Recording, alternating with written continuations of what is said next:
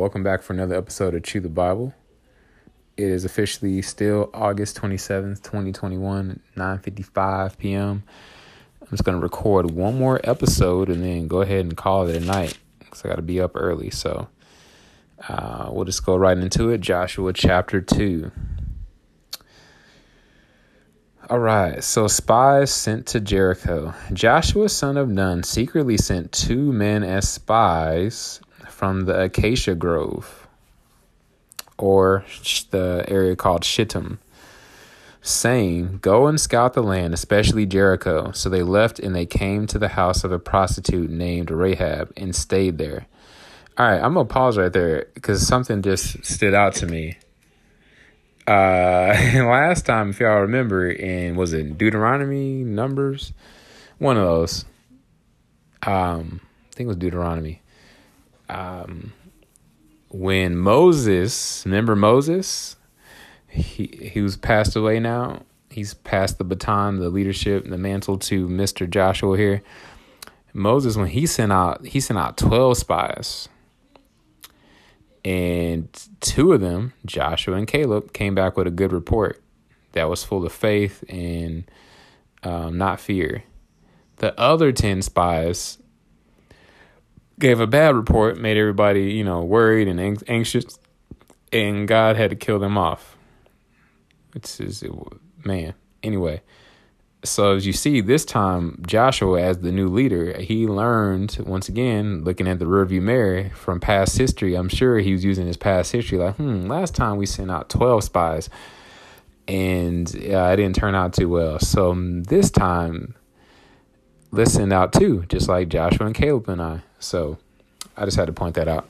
All right, verse 2, the king of Jericho, almost knocked my camera over. The king of Jericho was told, "Look, some of the Israelite men have come here tonight to investigate the land." Then the king of Jericho sent word to Rahab and said, "Bring out the men who came to you and entered your house, for they came to investigate the entire land."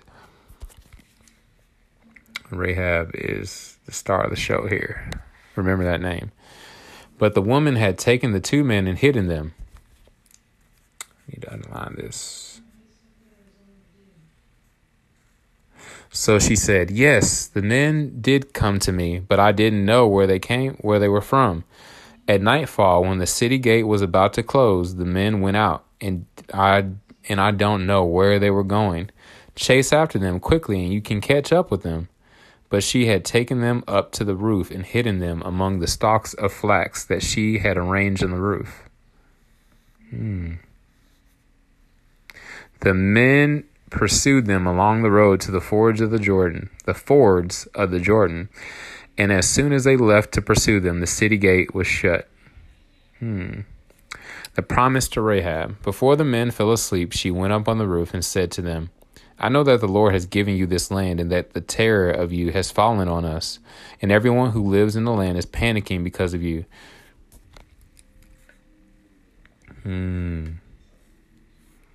For we have heard, it reminds me of for years, the United States, we had still to this day, we have a whole beef going on with Russia. But it was really bad during the Cold War, and they used to have bombing exercises where, or sirens that would go off, and you have to do the whole duck and cover dilly in the classrooms. And, that's what this reminds me of, And there was all these Russian spies that were coming into our country.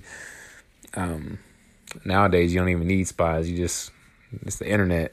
You just have cyber attacks, which is interesting because our president, Biden, just recently called in a bunch of the top CEOs of different corporations from finance and Amazon and logistics and all that to talk about cybersecurity. I didn't read the whole article, but there must be something going on if the president is calling in all these folks for help.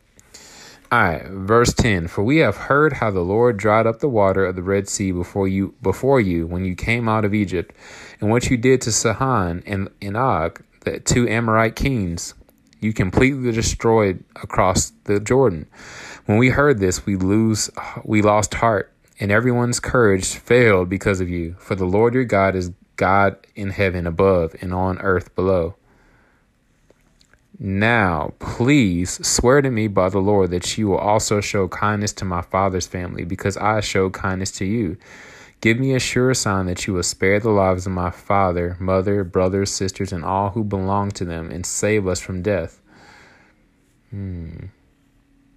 This is an example of intercession.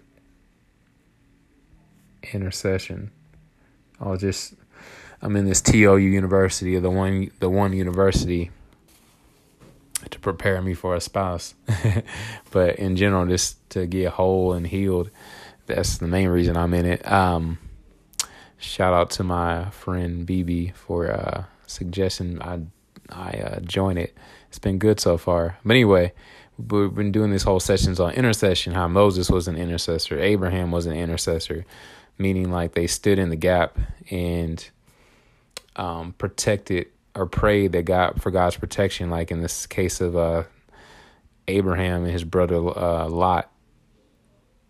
And the whole, before Sodom and Gomorrah was about to be destroyed, all the times that the children of Israel rebelled against Moses, and he prayed that God would not strike them dead or do anything bad to them. Or with his sister Miriam, before she got struck with the skin disease for hating on his wife, his African Nubian wife. So anyway, here we have Rahab is an intercessor in that, one, she protected these spies, and then she pleaded for them to basically not harm them when the poop hit the fan, as they say, when they were about to attack. All right, verse 14. The men answered her, attacked their city, because Rahab lived in her family. The whole family lived in that city. All right, the men answered her. In Jericho, I'm referring to. The men answered her, we will give our lives for yours. If you don't report our mission, we will show kindness and faithfulness to you when the Lord gives us the land. Then she let them down by a rope through the window, since she lived in a house that was built into the wall of the city.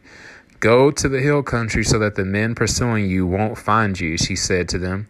Hide there for 3 days until they return. Afterward, go on your way. So she let down a rope. Yep, I remember this story. All right, let's keep going. Verse 17, the men said to her, we will be free from this oath you made us swear, unless when we enter the land you tie this scarlet cord. There's significance to the scarlet, the fact that it's red, to the window through which you let us down. Bring your father, mother, brothers, and all your father's family into your house. If anyone goes out the doors of your house, his death will be his own fault, and we will be innocent. But if anyone with you in the house should be harmed, his death will be our fault. And if you report our mission, we are free from the oath you made us swear. Let it be as you say, she replied, and she sent them away. After they had gone, she tied the scarlet cord to the window. So the two men went into the hill country and stayed there 3 days. Interesting, 3 days. Until the pursuers had returned. They searched all along the way, but did not find them. Then the men returned, came down from the hill country, and crossed the Jordan. They went to Joshua, son of Nun, and reported everything that had happened to them. They told Joshua, the Lord has handed over the entire land to us. Everyone who lives in that land is also panicking because of us. That's interesting. As I think about that, as I'm reading this, there's a lot of bashing of the modern day church, a lot of hating on the modern day church. I personally feel that a lot of that will go away as the church continues to grow and walk in the power and authority that God has called us to. What was I just reading about how, I think it was that one book about Athaliah, Delilah, and what's her name? I can't think of her name. Jezebel, Athaliah, and Delilah. Anyway, was that it? Anyway, in the book, Or was it? No, it's like Walking in the Spirit. That's the one I was reading. I need to read it again. Engaging the Holy Spirit by this guy named Ryan Shaw, who's actually a missionary out in the Philippines, Thailand. Thailand. I think that's where he's at. Thailand. Anyway, and before that, he was in Turkey apparently. But yeah, where was I going with that? He was talking about how everywhere in the book of Acts where the disciples went, of that early church, they had PhDs. So P stood for power. There was powerful acts. That's why the whole book is called Acts. Like, there was powerful things that happened. People got healed. And I'm not just talking about physical healing, but also like their souls were healed because they gave their life to Christ. Their numbers were growing daily. So my pastor always talks about how the most healing he's ever seen is people's hearts and their souls, their mind, will, and emotions being healed. So powerful acts, powerful. There was power. That's the key word, power. And then next is, healing, which I already said, and then deliverance. So, yeah, I pretty much said all that in 3. Power, there was healing, and there was deliverance. And so these folks heard about the Lord's, these other surrounding nations like Jericho. They mentioned that they heard about what happened that God did for them against Sihon and Og. So those are examples of God's power, his healing, and his deliverance.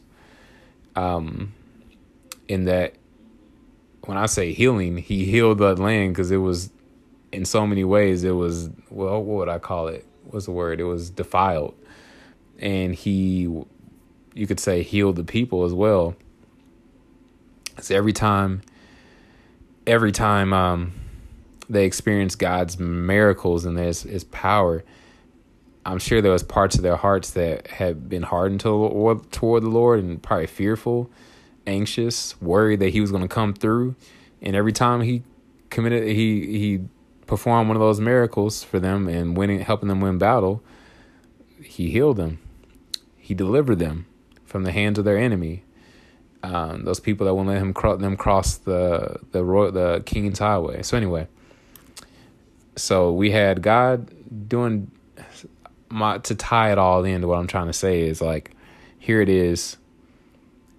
There's something special. There's something significant to when there's rumors about mighty, powerful acts that the Lord is doing in communities, and I've heard a lot more healing happens in other parts of the world. I don't understand why that happens, but there's a lot of theories on why that is. But anyway, as long as the church continues to be the church and grows, and my church personally is called a healing place, so that's their theme. When I've experienced a lot of healing since being there. So anyway. Power, healing, deliverance. Power, healing, deliverance. That should be the mark of the church. And as we continue to see that happen in the church, then the world will take notice.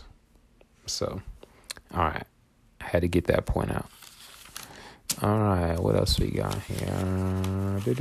Oh, that's it. Let's read these Tony Evans notes and close it out. The 2 spies chose to hide in Jericho's red light district. It could be that Rahab was running an inn for travelers. If so, staying there would have helped the spies to look inconspicuous. Importantly, these men were in town for righteous purposes, not for wickedness.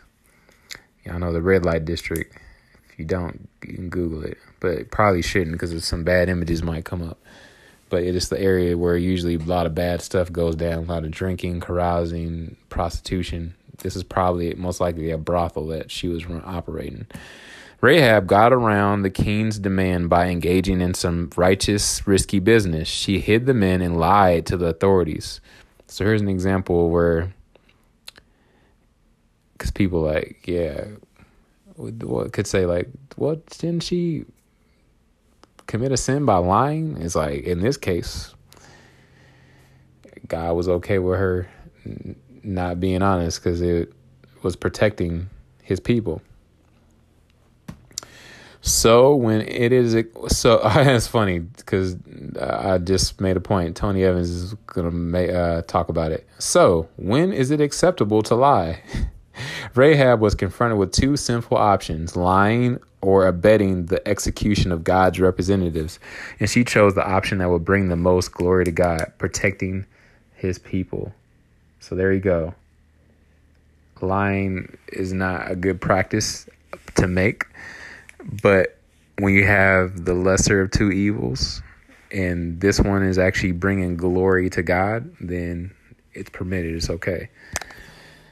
Because all the like super, I don't know. I don't want to bash folks that are like cross every T, dot every I. But that's what religion will do to you. Like it will be like, oh, but didn't she lie? Like I thought lying was a sin. It's like, come on. She was bringing glory to God by hiding his people. So, and saving her whole family in the process. What would you do in that situation? When Rahab confessed that the Lord is God and showed kindness to his people, she expressed personal faith in the true God's ability to work on behalf of those aligned with him and acted on it. Remarkably, though Jericho's walls would soon fall down, this woman's house was constructed within them was left standing. Rahab submitted in faith to God's program. As a result, she came under the covering of Israel, and her family did too.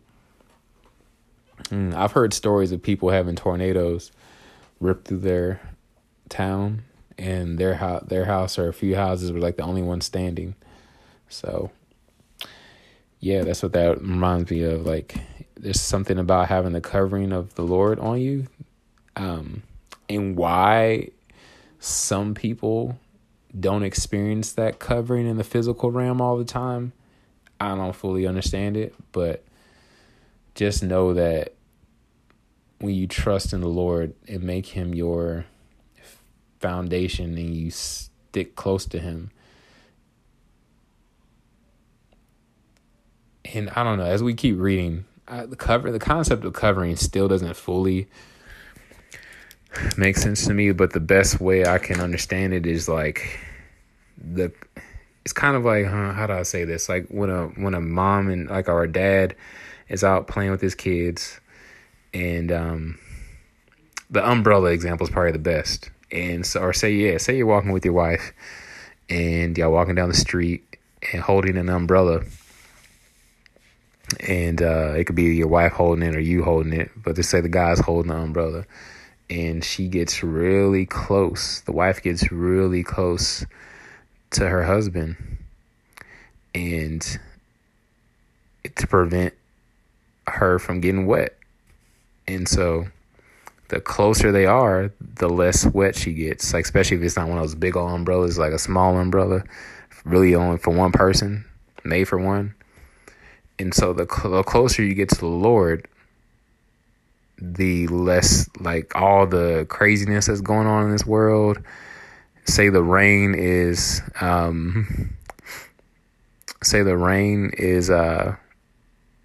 tribulation, all the different problems and issues, sickness, death, early death, early death, or premature death, as they call it. What is something else? You name the problem that could be happening in your life.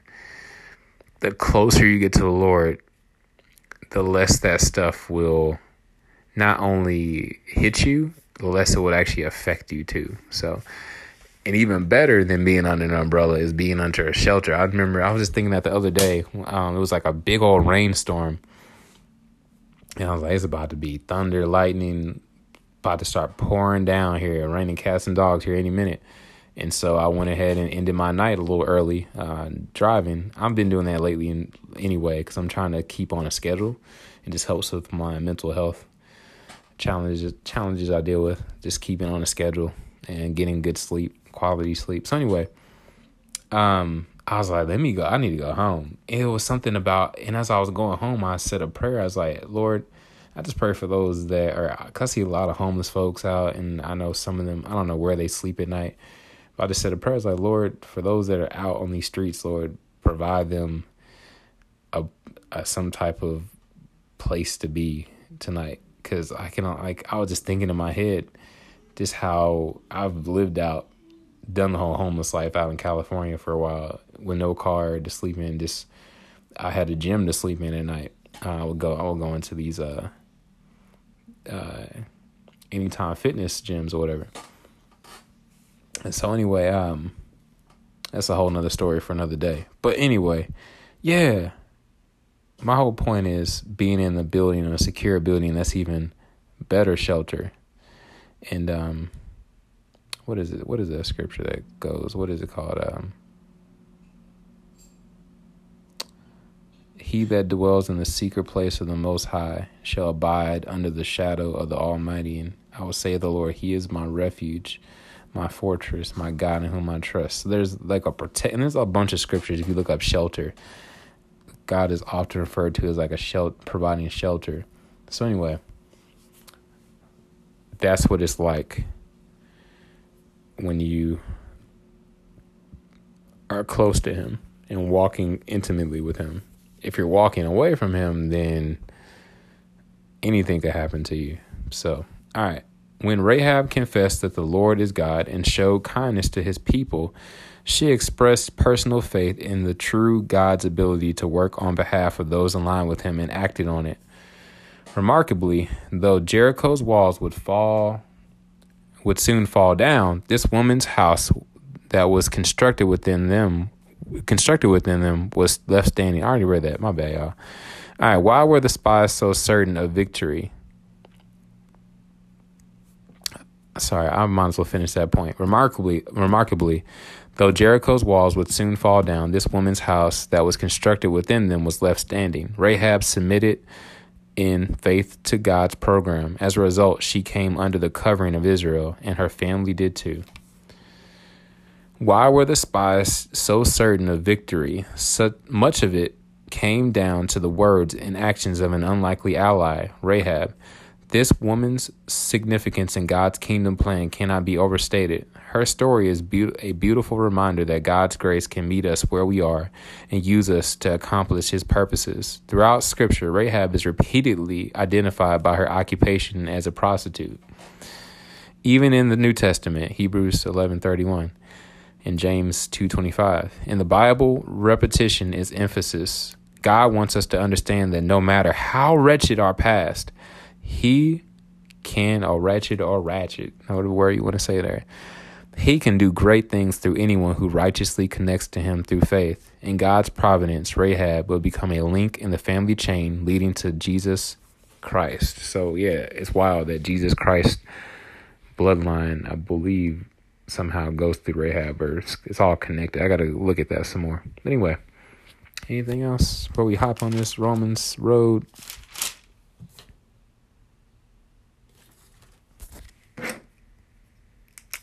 No, let's go and hop on the Romans road. Oh, I was going to say, that's why it's also important to be going the direction that, the path that God has laid out before you. That's also, as I understand, a way of covering. And if you go back to, Exodus, if you notice the Ark of the Covenant, and God was like they had to carry the Ark of the Covenant, and like they had the cloud of fire, pillar of cloud by the pillar of cloud by day, and then the fire by night to guide them.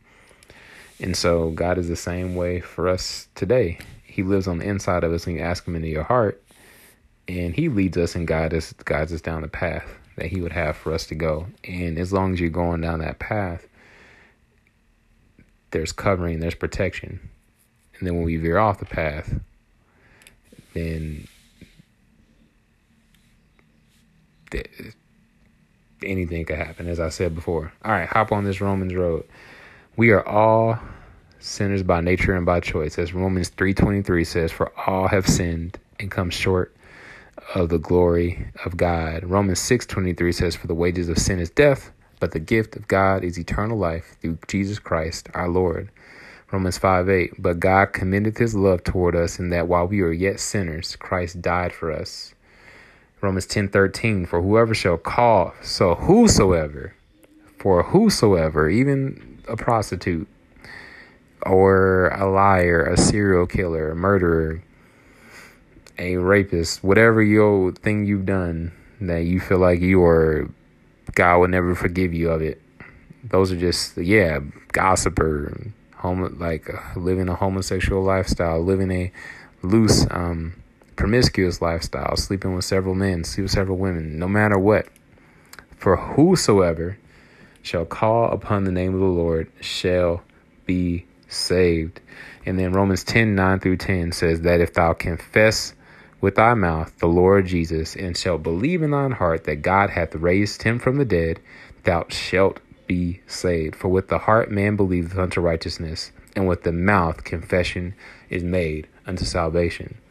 And you can just repeat after me or in your own form, follow this prayer, then say your own prayer in your own ways, in your own words. But it's just a basic format you can follow. There's no special magic formula to this. It's just a simple, sincere, scripture-based way you can pray to ask Jesus into your heart. So, a sinner's prayer for forgiveness. Dear God, I know I'm a sinner. I know my sin deserves to be punished. I believe Christ is the Son of God who died for me and rose from the grave. I want to turn from my sin and trust Jesus Christ alone as my Savior. Thank you for the forgiveness and everlasting life I can now have through faith in Jesus. In Jesus' mighty name, I pray. Amen. If you just said that prayer, you're welcome to the family. You're now part of God's family, just like Rahab the prostitute was saved by her faith in the act that she did. She trusted in the spies, the children of Israel, the Israelites, their one true God. She recognized that had to be the one true God. And it was that faith that she had in that one true God that led her to protect those spies. So that led her to do the work that was prepared for her before the foundation of the earth, before Rahab was even thought of, before she was born. God knew the moment in Rahab's life when she was going to meet those two spies, right? Isn't that crazy to think about? God knew the very moment that she was going to run into these two spies, and this could get into predestination stuff, but he knew that she would have a choice. God gave her a choice to help the spies or not help the spies. And she chose to help them and to have faith in that moment. And that's what saved her and her entire family. And so, where am I going with that? God, we're not saying, a lot of times when I talk to people, ask them if Jesus has come into their heart, one of the first things they say is like, I used to go to church, or I haven't been to church in a while. My girlfriend has been telling me I need to go to church. That's the first thing a lot of people say is church. And I say, well, if you've ever asked Jesus into your heart, you are the church. That's a whole nother discussion. But even bigger than that, it's not my church attendance or my works and my good deeds that saves me, that keeps me out of, eternal hell for the rest of my life, right? What saves me is Jesus. He made it easy for everyone. It's so simple, but yet it's so hard. It seems like for especially our modern day individualistic, pick yourself up by your own bootstraps, I don't need anybody's help society, right? All you have to do is ask him into your heart. And then from that moment on, he's the one who does the work. He's the one who even drew you to himself, right? He doesn't force himself on you, but God is the one Jesus draws him to you, right? So anyway, and it's in light of that. It's in light of knowing the great, everything that was coming your way, I was just thinking that today when I was in the car. I was listening to the sermon from Sunday at my church. If you want to look it up, just look up Harmony Vineyard, Kansas City. It was from August, whatever this past Sunday was. Let me look at my August 22nd was the sermon. It was really good. Sorry, I saw me scratch my nose. I was about to start digging, boys. It was tempting. On the Instagram and the video. Anyway. He was talking about, what was he saying? Yeah, like blame, how he doesn't call us to walk sinless. Well, he wants us to, his desire is for us to walk sinless in that we be more like Jesus, right? But in order to be sinless, the more I try to I'm going through that right now. I'm going there right now, especially in the area of sexual sin and not having a wife right now and being divorced going on 4 years, single for 3. I don't know. I'm losing track. I stopped counting because it just makes it worse when I count. But since January 2018, I've been divorced and I've been single and celibate for 2.5, almost 3 years. Anyway, is it 2 years yet? No, not yet. It's going on 2 years, almost 2 years. It'll be 2 years in September. Wow. I should actually make that a date. Make that a date I celebrate until I get married. But anyway, where was I going with all that? So blameless. Yes. The more I try to live sinless, right, the harder it is. I'm trying to I've been blocking all these women that I used to be friends with. Friends, but I was attracted to them. I've just been blocking left and right. It's been a block party. Just blocking women and sometimes I feel kind of bad because I felt like ministering and encouraging some of these women. Now, don't get me wrong. There's a couple on a short list that are people that go to my church who I know are married, who I'm not really attracted to. And there's the possibility of anything happening is very slim. But anyway, if you have to go to that extreme to avoid going to if you know yourself and the lifestyle you used to live and you have to go to that extreme so you don't get triggered and fall back into a pattern of sin, then do it. Do like that scripture talks about. If your right hand causes you to sin, cut it off. If your left eye causes you to sin, plug it out. That's what he's talking about. He says that. That's what I have to do in order, especially during this season of singleness where I'm trying to stay focused. Anyway. Right. But a lot of times, in our pursuit of trying to do all these outward things to remain sinless, you actually can easily fall back into sin because it's but when you're walking in the Spirit, you learn to live blameless before the Lord. And what does that mean? That means, at least it means to me, as my pastor was talking about, it means knowing all right, perfect example, whenever something bad happens, the first thing people say is who's to blame? All right, say in a sports team is horrible. They're 0-16 in football, right? Team is doing horrible, or 10-72. There's 82 games in the NBA season. Let's do that. Yeah. 10-72. Right. One of these bad Cavaliers teams, right? Cleveland Cavs. Stay with me. I'm almost done. Wrap it up. And, yes, team is doing horrible. The first thing people say is fire the coach. Fire the coach. Who's to blame here? Is it the best player? Is it the coach's fault? And usually people look at the coach or the ownership of the team. He's not putting enough good players on that team, right?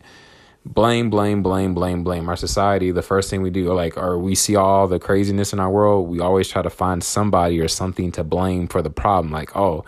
We need to have prayer back in schools. Yeah, we should have more prayer in schools. Oh, it's because the family is broken down. That's why our whole society, everybody's in prison. Yep.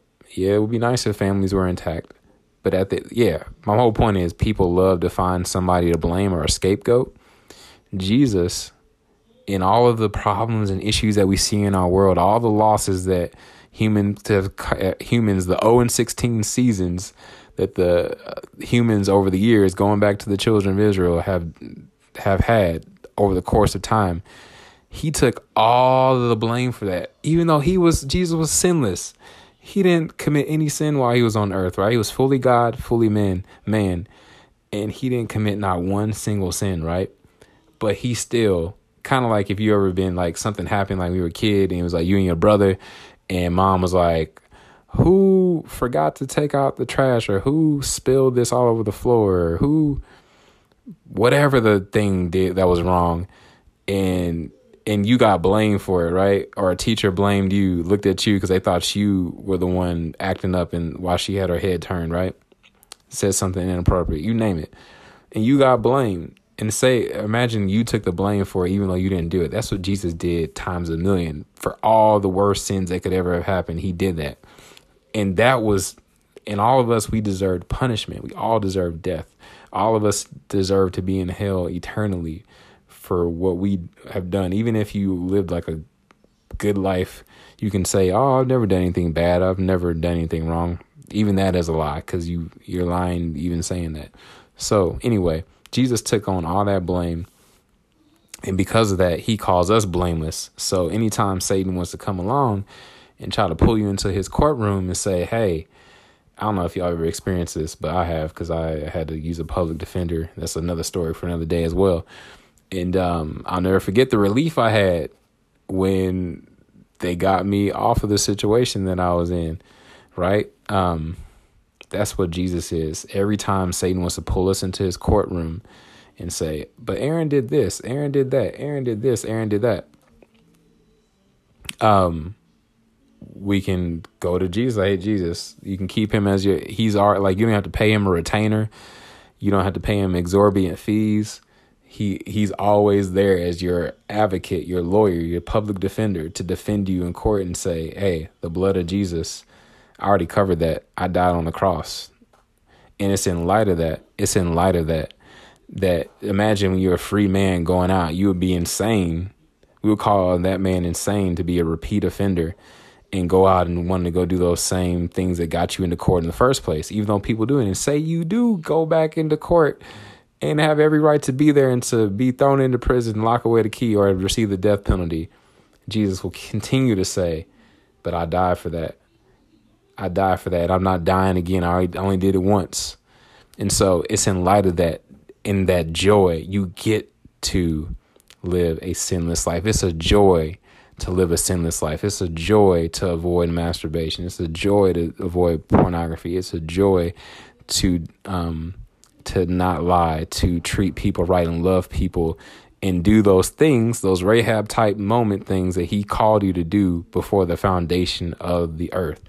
So anyway, I just had to get that off my chest, because I struggle with this big time, thinking that somehow doing righteous acts, doing good things will somehow earn these cool points. It's like my flesh and my pride, like, oh, I'm earning these cool points for the Lord. It's like, no, I get to be a part of his story.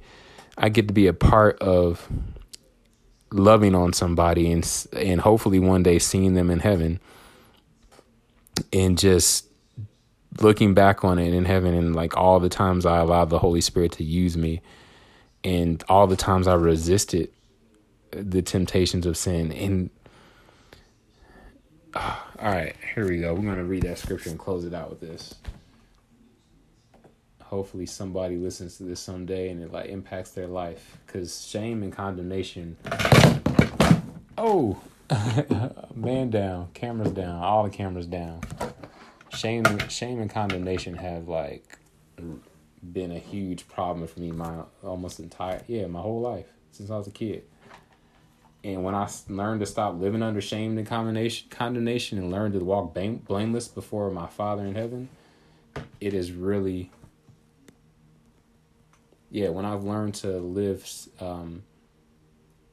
blameless before the Lord and not under shame and condemnation, is really changed the way I walk with him and talk. I'm not perfect at all. Like, I won't be perfect, until I get my glorified body. I won't be fully glorified. My glorified body. Right now I'm in the process of sanctification. Let's see here. When we sin, we have an advocate. It's one of my favorite scriptures. I encourage y'all to memorize it. I need to actually go back and write it up on my wall. It says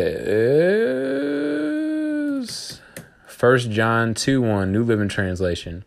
My dear children. So for those of you who said that sinner's prayer, you're not a child of God. You're not as some people say, a bastard, or you're not an orphan. You have a father that you can cry out, Abba, Father. You're adopted, and you're treated just like somebody that was already born into the family, right? Same rights, same inheritance. My dear children, I am writing this to you so that you will not sin. But if anyone does sin, we have an advocate who pleads our case before the Father. He is Jesus Christ, the one who is truly righteous. Righteousness means in right standing. He has a right standing with God.